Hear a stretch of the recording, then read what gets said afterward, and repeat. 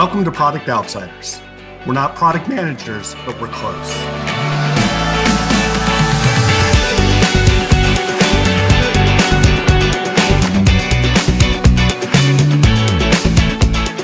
In a world awash in MBAs and fancy suits, we're the people standing on the outside, our sleeves rolled up, ready to get some stuff done. We're not product managers in the way you might think, but we're passionate about solving problems for real people in ways that create real value. Whatever you call us, we're passionate about building great collaborative teams that make incredible products together. Today's episode is all about the myth of the single wrinkable neck and product design as a team sport. Both things might seem simple in concept, but are really hard to master. My name is Will Sansbury. I'm a user experience designer turned product manager, and I'm here with two wonderful folks. Tammy Bolson. I'm an Agile coach by day, a writer by night. Hi, I'm Amber Hansford. I'm a UX design manager, former product manager. I can't tell y'all how excited I am to talk about this first topic we've got tonight. How many times have you heard that the product manager is the single wrinkable neck, the CEO of the product, the person where all decisions are made and everything stops with them? Ever since I heard that the first time, it's always struck me as absolute garbage. You can't be the person that has all of the responsibility and all of the control because we work in teams and it takes a lot of people to get a product out there. So I'm curious, have you heard this? What other analogies have you heard about the product manager role that just make you bristle? So, Will, that thinking, though, the single wrinkable neck was so prevalent that I was trained that way in my Scrum Master certification course. They actually did an entire segment on the single wrinkable neck. Yeah, I'm with you. It just can't be that way. If it is, it creates a bottleneck. We all need to be invested. A product owner needs that diversity of opinion. You know, they need the different perspectives. Good products are built by people who have different areas of expertise who all take responsibility. So I'm with you. Single wrinkable neck should not be a thing.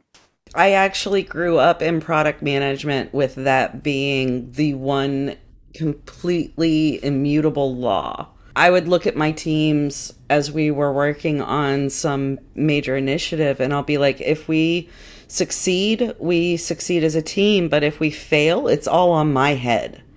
I really internalized it, and it took a solid year of working in a true balanced team in a lean environment to have that hammered out of my head. What do you think is the origin story of that myth? Like, why do we latch on to this notion? I mean, obviously, I think we're all smart enough to know that when you're talking about business, if the slogan rhymes, it's probably not true. It's a nice thought, but it's not really necessarily going to encapsulate it. But it is like you both said, it's there. It's omnipresent. This idea that the product manager is like two steps below God, one step being the CEO, and then you've got the product manager. Why do we have that sort of thinking? I think it might be because the product owner was the person that was that layer between the people that did the work, you know, the hands-on keyboard folks, and then the people who looked at the P&L statement, right? The people who needed somebody to say, yep, it's on me. We needed a person to pin it on if things went well or didn't go well. So in my mind, that's kind of what started that whole single wrinkable neck thinking. I think it also comes into play with the fact that when product management really came to the forefront of these big, huge companies kind of embracing it, they don't always know what to do with product managers. They're like, yeah, that sounds great. So how do we hold you accountable since you're not doing anything? You're facilitating, you're negotiating. None of that shows up on a spreadsheet.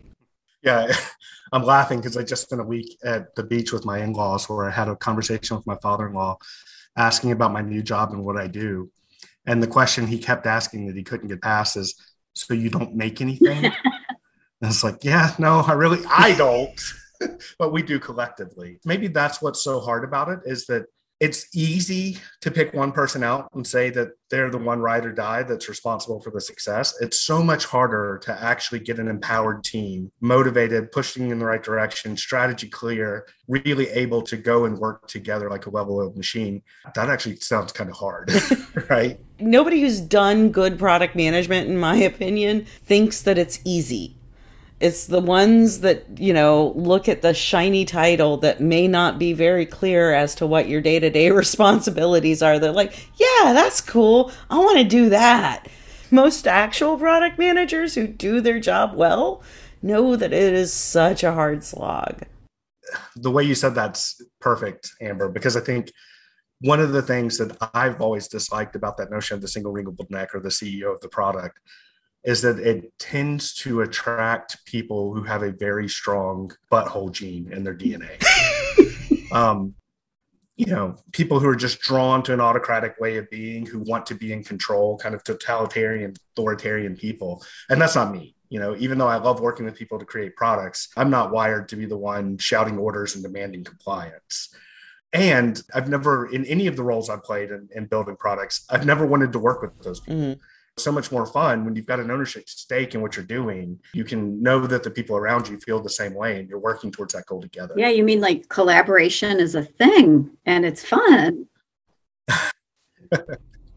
Exactly. I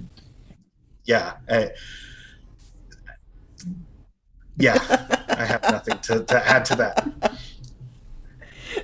So my other soapbox, and I have to climb up onto it for at least a minute here. We've talked about single wrinkle neck a lot. The CEO of the product, that was the one that I got beat up with the first time I had a product management role, that I needed to be the CEO of the product, new CEO of the product, new CEO of the product.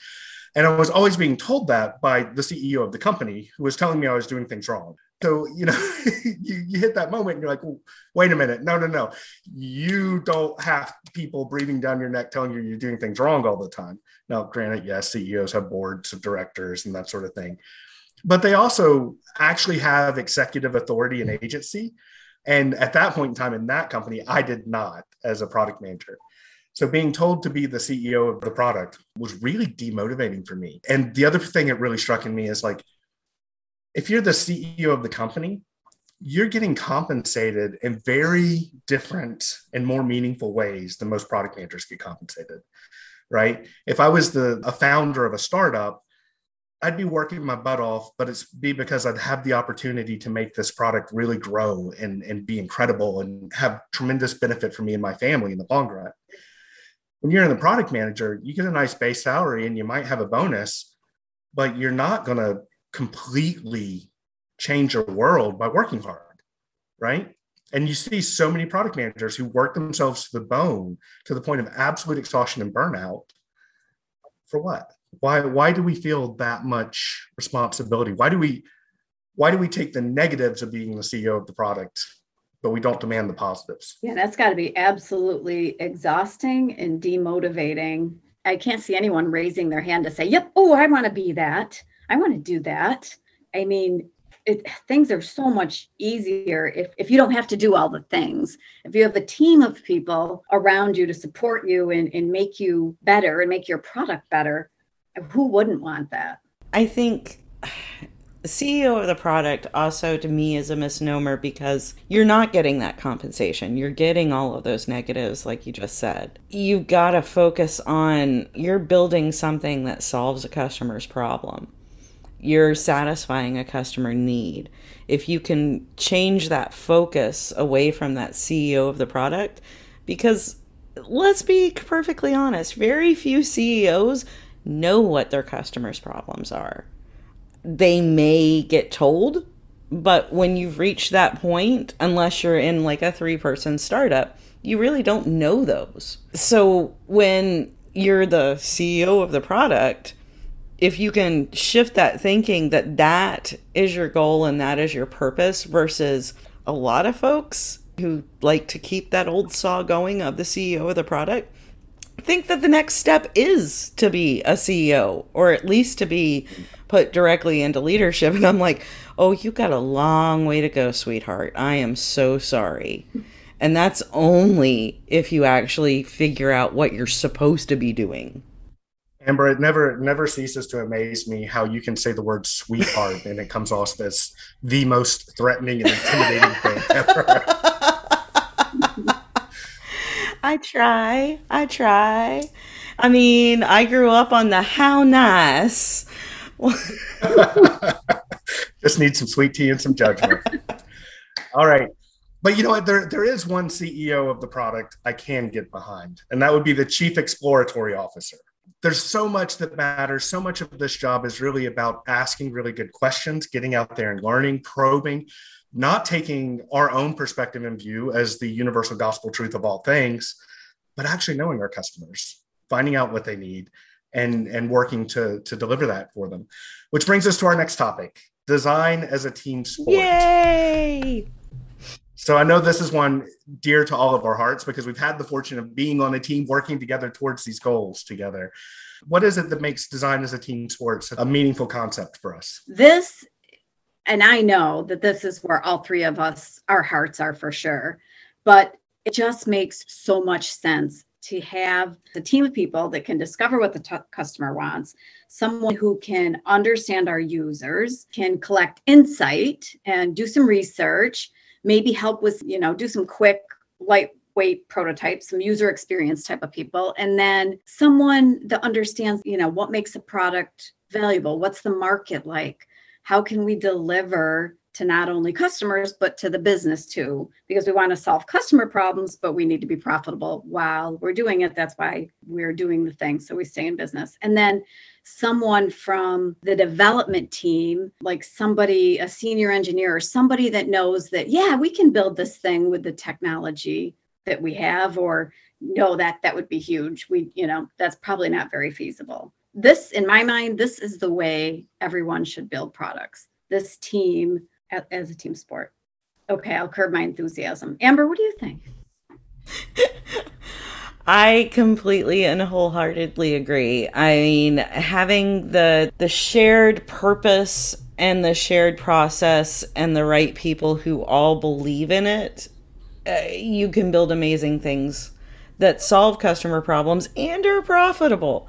It's amazing how those two tend to go very closely together.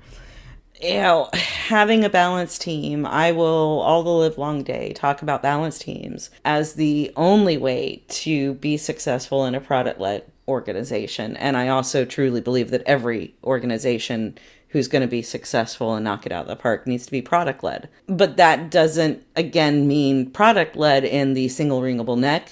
It's the shared purpose of a team sport. Everybody is there to make sure that we're doing the best by our customers.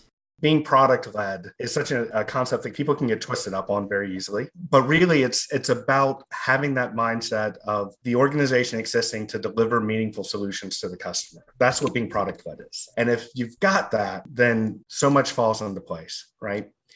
I do have to ask this question, though. You think about design as a team sport, and you can take it a couple of different ways. I've actually heard people talk about design as a team sport, meaning that you couldn't have a UX team of one, that you needed to have multiple designers to get any meaningful outcomes. What do y'all think about that? You can do great things with one person of each discipline, focused on the customer problems. You don't need design by committee. You can just get that small group that all brings to the table not only their institutional knowledge, but also their views on what we actually mean by a customer problem. So, Tammy, I'm going to put you on the spot here. I'm curious to see if you can tell us a story about a team you've worked with that you think fit this bill, a team that understood design as a team sport, being a balanced team, all in it together to serve the customer. Yes, it is a rare thing, but I think I worked in a team with the two of you that were doing that, right? We were out there trying to understand a customer's problem and discover a way forward, and then work together as a team to solve that problem. It was a short period of time, right, that we had the opportunity together to do that, and a really condensed amount of time. But the feeling is almost palpable when you're doing that type of work and you're on a team and the energy is there and you're reminding yourself to fall in love with the problem and to find the best solution for the customer. Yeah, it's just everybody's opinion is important. I think it is a rare thing and I think it's hard to accomplish. It's hard work to get to that level. Yeah. I think when you're doing it, you know it because you can feel it. Absolutely. Amber, so you introduced me to a concept that I have absolutely latched onto and stolen to describe and explain this. And it kind of takes that ubiquitous Venn diagram that we've all seen of the three overlapping circles of product, tech, and design and flips it on the head, adds another layer of meaning. So will you tell us about your twist? I blatantly stole this from somebody's slide share that I saw years ago. I will try for those listening to dig up the originator of it. It may take a little while, so keep track of our socials because it's been that long. I used to get really annoyed with the Venn diagram because you could always take away one of those circles and it was still a valid Venn diagram, which in turn made it not a valuable Venn diagram. Have you also noticed with that Venn diagram that whatever resides at the center happens to be whatever audience is being talked to? Yes, yeah. That too. When you can swap things out, it makes it completely, useless. I saw somebody present at some point the idea of taking that Venn diagram and throwing it out the window, making each of those different disciplines that were shown in the Venn diagram into propeller blades. Because at the end of the day, you cannot take away one of those blades and still expect the plane to fly. That just completely resonated with me, and I took it wherever I went. I do very distinctly remember showing this to you and Tammy back when we all worked together. As just a better explanation, you have a blade that is development, you have a blade that is UX, you have a blade that is product. All of them working in conjunction will make the plane fly. You take one of them away, plane no longer gets in the air. And I know we've talked about this in a previous episode. It's such an impactful concept. But what I love about it in this context, when we're talking about design as a team sport, is you think about those old propeller planes, right? The old movies where they would pull the propeller up and pull and throw it down. Biplanes. Biplanes. Thank you. But there's that moment when you see a biplane get spun up, where there's this kinetic energy building and the sense of movement that's about to happen. And then it takes off. Then you got Snoopy chasing the Red Baron through the skies. But at that moment, it feels like such a palpable metaphor for that experience of being on one of these balanced teams. When you can just feel the energy, you know that what you're doing is going to matter, that it's going to drive you forward, and that you're going to find your way off the ground. And if you're lucky, you'll land again. Right. I love that analogy. I think it's so powerful. Yeah. And that is the feeling that I was trying to describe. So yes, perfect. Awesome. Last thing I want to say about design as a team sport, we've talked a little bit about meeting the different disciplines there. One of the things that hit me fairly early on with this notion of balanced teams was that sometimes you get a perspective from a place you don't expect it. So it's not necessarily that you need a person whose job title is product manager, a person whose job title is engineer, a person whose job title is designer. You just need those perspectives covered. One young engineer we worked with at a previous company who would push the boundaries of design every chance he got. And he would very often be the one bringing that user-centered perspective into the conversations. So if you're working in an organization that maybe doesn't have the funding or the resources to go and staff all of the things, one of those places where you've got a hat rack in the corner of your office because you've got to swap hats so many times throughout the course of the day, you can still build a balanced team. Just look at the capabilities you have out there, figure out who's covering what, and make sure that you don't have any gaps so that you don't end up crashing into the ground. Some of the best product people that I've worked with in the recent past, they technically held the title of development manager. Yeah. When I think of one of the best product managers that I seek to emulate all the time, she was a marketing director. There are people everywhere who are good at understanding those problems, articulating them, and motivating people to work together to solve them. And sometimes it's the person that's the furthest away from the problem that lands on the best idea, the best solution. I remember being in a situation with you guys where we did the Crazy Eights, I had no design ability. And I remember someone telling me, that's okay. Sometimes it's the person that isn't the closest that'll come up with those ideas. That's hugely true. Will, sometimes you get out of your lane and you find the best things there in the other lane. Thank you both for joining me tonight to talk about this thing that we care so much about and are figuring out how to do day by day through our day jobs and our night passions. That sounded weird, but we're grateful for you to be here to listen to this with us. Please take a moment, subscribe to our podcast. If you're interested in hearing more or have a topic you'd like us to cover, check us out at productoutsiders.com. And you can find us on any of the podcast providers out there. So with that, we'll just say, stay gold. See you later. Stay gold.